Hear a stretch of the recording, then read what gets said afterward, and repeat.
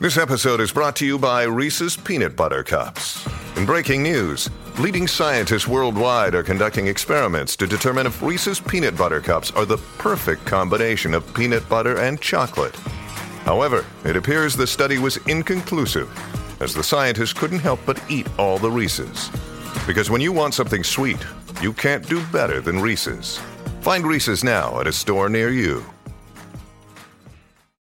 Mom deserves the best, and there's no better place to shop for Mother's Day than Whole Foods Market. They're your destination for unbeatable savings, from premium gifts to show-stopping flowers and irresistible desserts. Start by saving 33% with Prime on all body care and candles. Then get a 15-stem bunch of tulips for just $9.99 each with Prime. Round out Mom's menu with festive rosé, irresistible berry chantilly cake, and more special treats. Come celebrate Mother's Day at Whole Foods Market.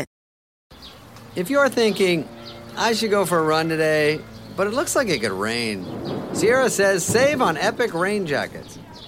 If you're also thinking, but I can't go out in these beat-up old running shoes, Sierra says save on top brand running shoes. And if you're still thinking, but I'm also busy performing brain surgery, well then we say, you really should have led with that. Sierra, let's get moving to your local store, like now. Go!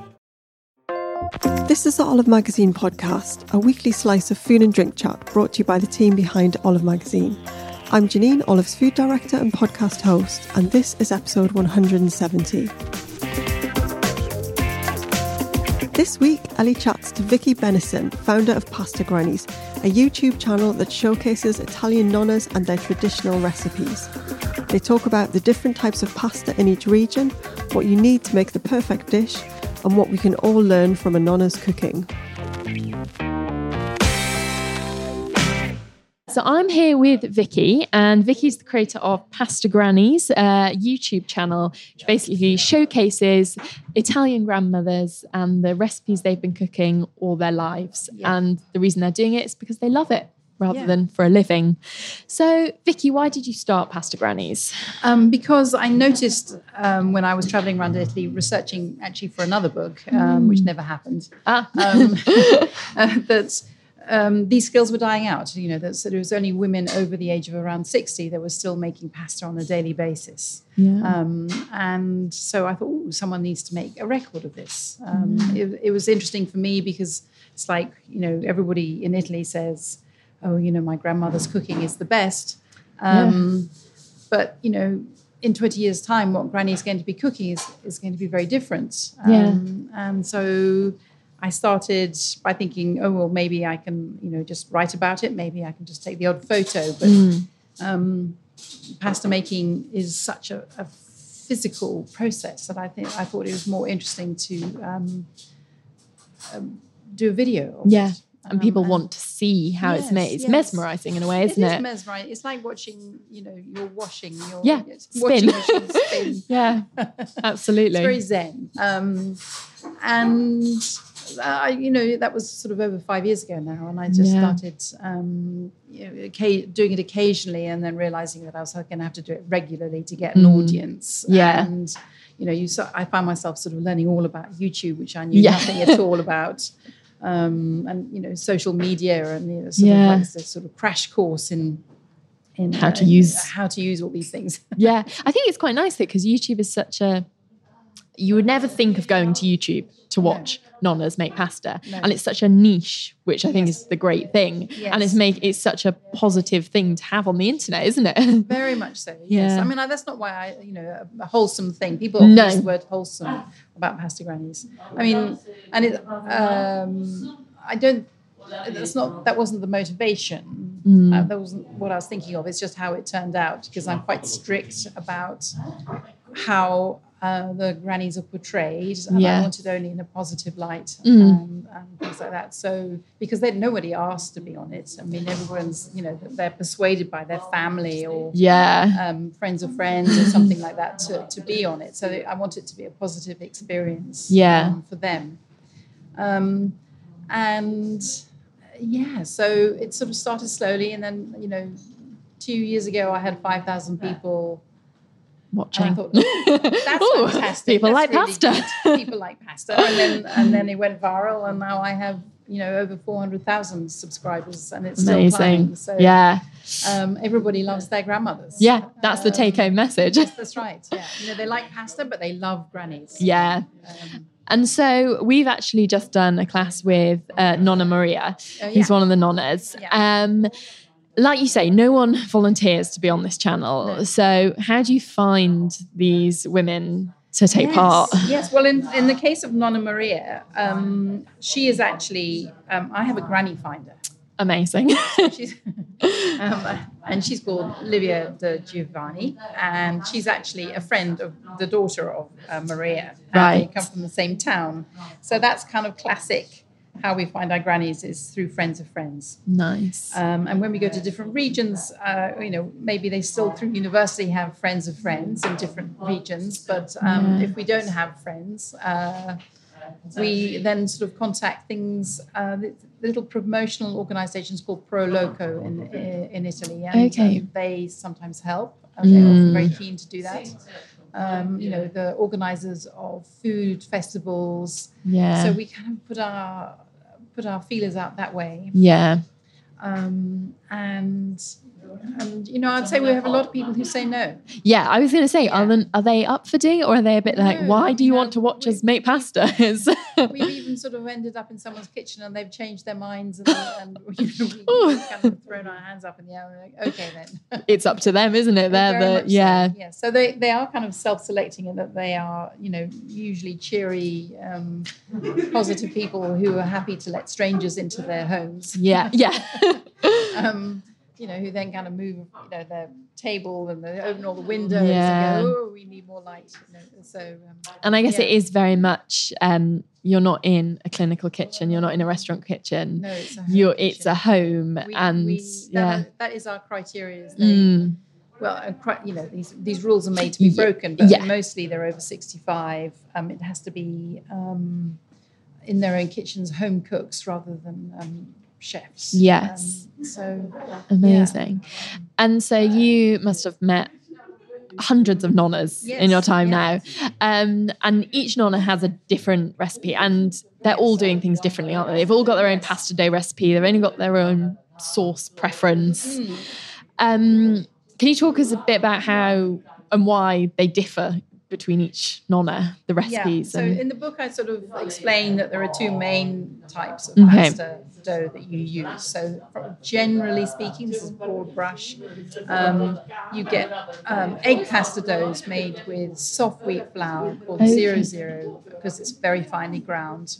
And that's from the north. And then from the south, you have durum wheat flour they call semola rimaginata. Right. Semolina flour that is used only with water. You don't need the egg for body. It's already got enough sort of strength to enough gluten and enough. It's slightly different structure. But we won't get into the science of it. So those are the two broad types. There are variations in that, of course, but generally it's 1 egg for 100 grams of flour. Okay. And it's around 55% hydration with water for your semolina flour. Right. Yeah. And the different, because I know in each region of Italy there's different... 45. Cool. So in each region there's ragu, which is typical to one region, Bologna. There's different ones, aren't there? Are they adhered to those rules, or do the nonnas kind of throw those out the window and do their own thing? Yeah, I mean, you do get some sort of, like in Bologna, the bolognese sauce, the ragu does have an official recipe registered with the Chamber of Commerce. And no one takes any notice. Amazing. So everybody has their own version. I mean, there's broadly speaking that it's only sort of minor variations. They're not saying we use chicken rather than veal or something like that. But we don't say this is the definitive recipe for tagliatelle al ragu. It's like, this is Ada's recipe for tagliatelle al ragu. Nice. Hers will be slightly different. Yeah, exactly. And so what, can you think back to all your years you've been doing this? Is there one particular meal that you've had with a nonna that's really kind of stuck with you? It's such a difficult one. I love all the ones that turn into parties. Okay. So you kind of end up with the entire family coming round, or half the village is there anyway, and then a bottle of wine is put on the table, and suddenly there's a party. Yeah. That's great. That is so welcoming as well. That's right. Amazing. And how do the nonna's cooking differ to the pasta dishes you might find in London or the UK? Are there some key differences? Yes, I think it's inevitable. The ingredients don't seem to travel. It's like cooks respond to the ingredients they can get hold of, and so immediately, because you're dealing with British ingredients most of the time, it changes your cooking. And that's so it's not you can't say it's worse than, you can just say that it's inevitably different. And I think people become sort of better off. Often they move for a different life, and they've worked hard and they've sort of improved themselves and economically. And it's some of the skills, because then they have choice. They can go out to the supermarket and buy things and that kind of thing, rather than having to make it at home. It means that some of the sort of old-fashioned skills drop away. So that's inevitable. I think that kind of change is inevitable. I was in New York before Christmas last year, and I hadn't appreciated how different ricotta is in America to Italy. Italy, it's kind of dense and slightly dry. It's got a chalky feel to it.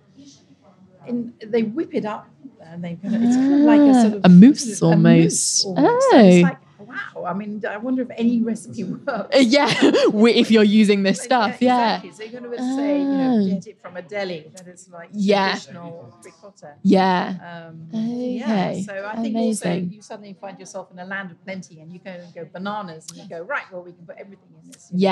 And that's a lot like we were saying, we were talking about the differences earlier on in why some regions used egg in the pasta and why some didn't. And it's all to do with the wealth, really. And if they didn't have eggs, if they had eggs, they'd be selling them instead of using them in the pasta. And so it is very much, some Italian dishes almost looks like you're going back to basics, but they're the best ones a lot of the time, aren't they? Yeah, and I think there's often sort of lots of myths around it as well. So a lot of what we call cucina povera is actually cucina rustica.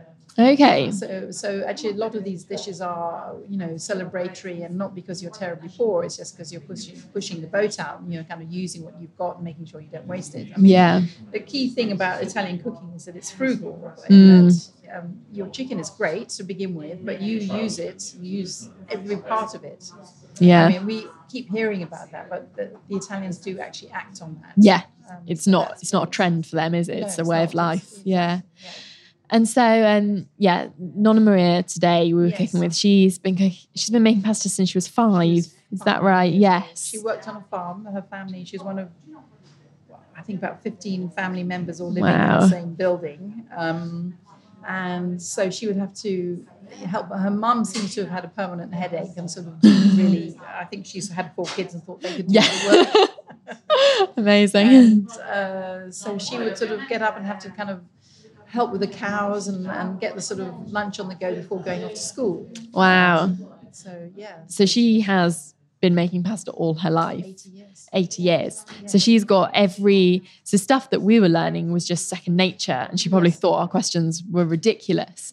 But it's like you were saying, the board that we were using today isn't the board that she's been using. So it didn't have enough flour ingrained on it, basically. Isn't that the case? So the boards she uses, I mean, it's like an heirloom, and it's only used for pasta. It's not used for pastry or anything like that, because you don't want any oils, you don't want any onion, you don't want anything else that's gone on that board except pasta.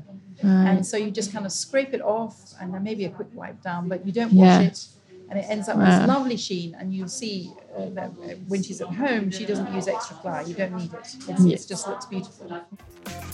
Stick around to hear more from the Pasta Grannies.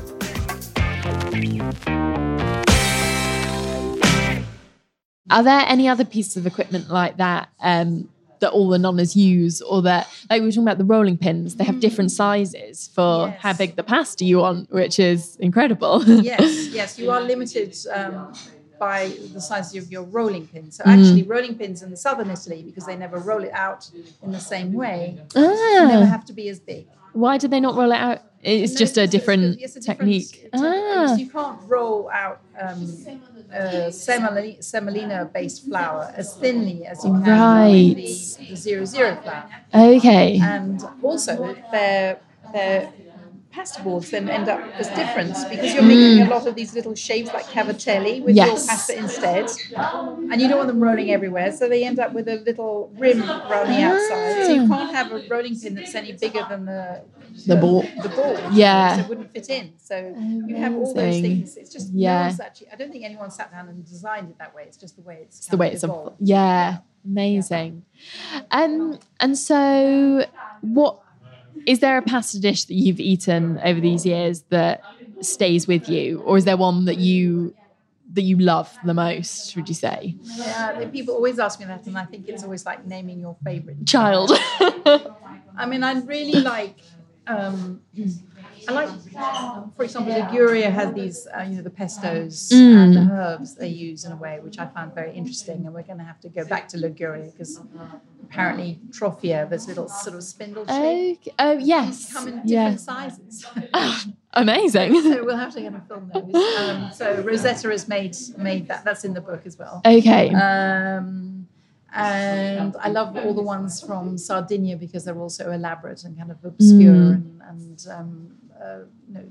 how do you make culogionis? I mean, it's completely impossible, this crease that you have to put into it. Okay. So can you... It's not completely impossible. You just have to practice.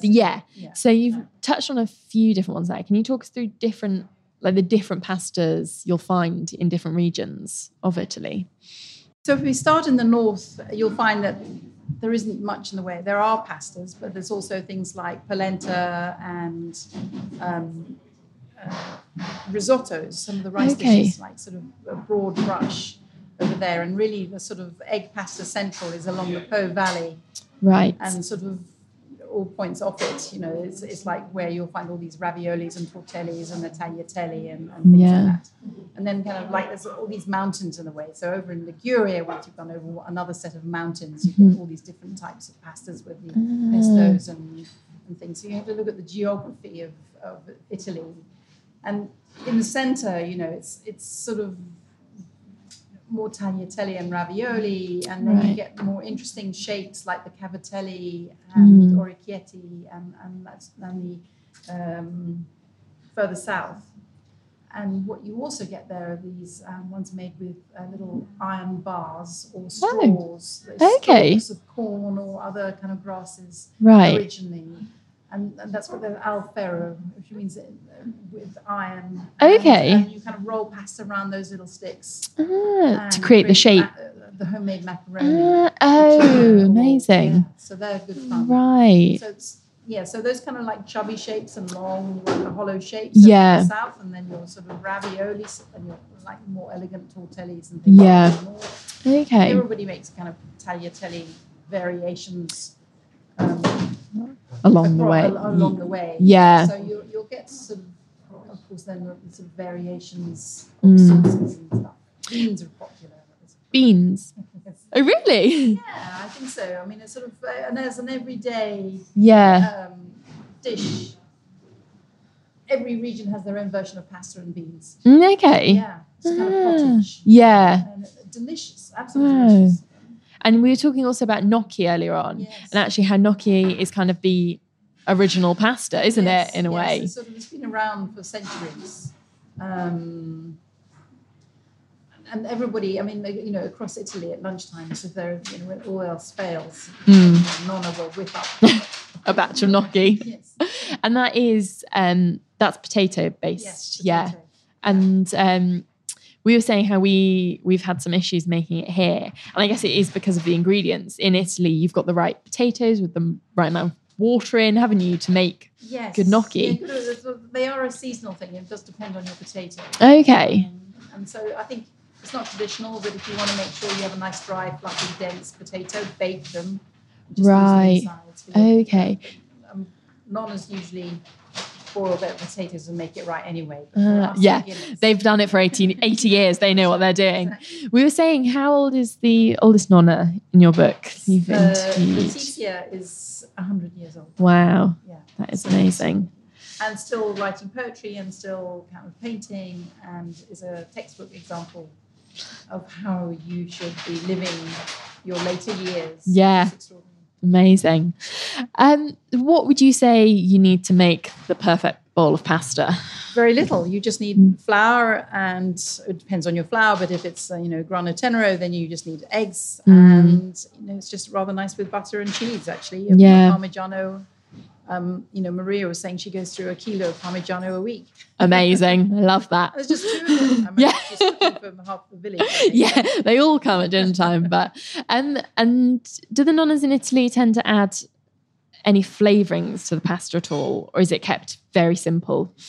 It is the sort of blank canvas that you add your condimento to. So, all these things of adding, basil or different colours, that's all a modern thing. Yeah, and whole wheat. The exception of spinach, of course, and and nettles at certain times of year when they get the green pasta. And that's just stuff that they have around, it makes sense too. Yeah. Amazing. And finally, what do you think people can learn from a nonna's cooking? I think the main takeaway is this idea of frugality. It's not that you're mean with your ingredients, but you just make sure you make the most of what you have. And so they all have their own vegetable gardens, or at least a little window of pots full of herbs. And if they're going to roasted chicken, and then it's made to last about sort of 3 or 4 different meals.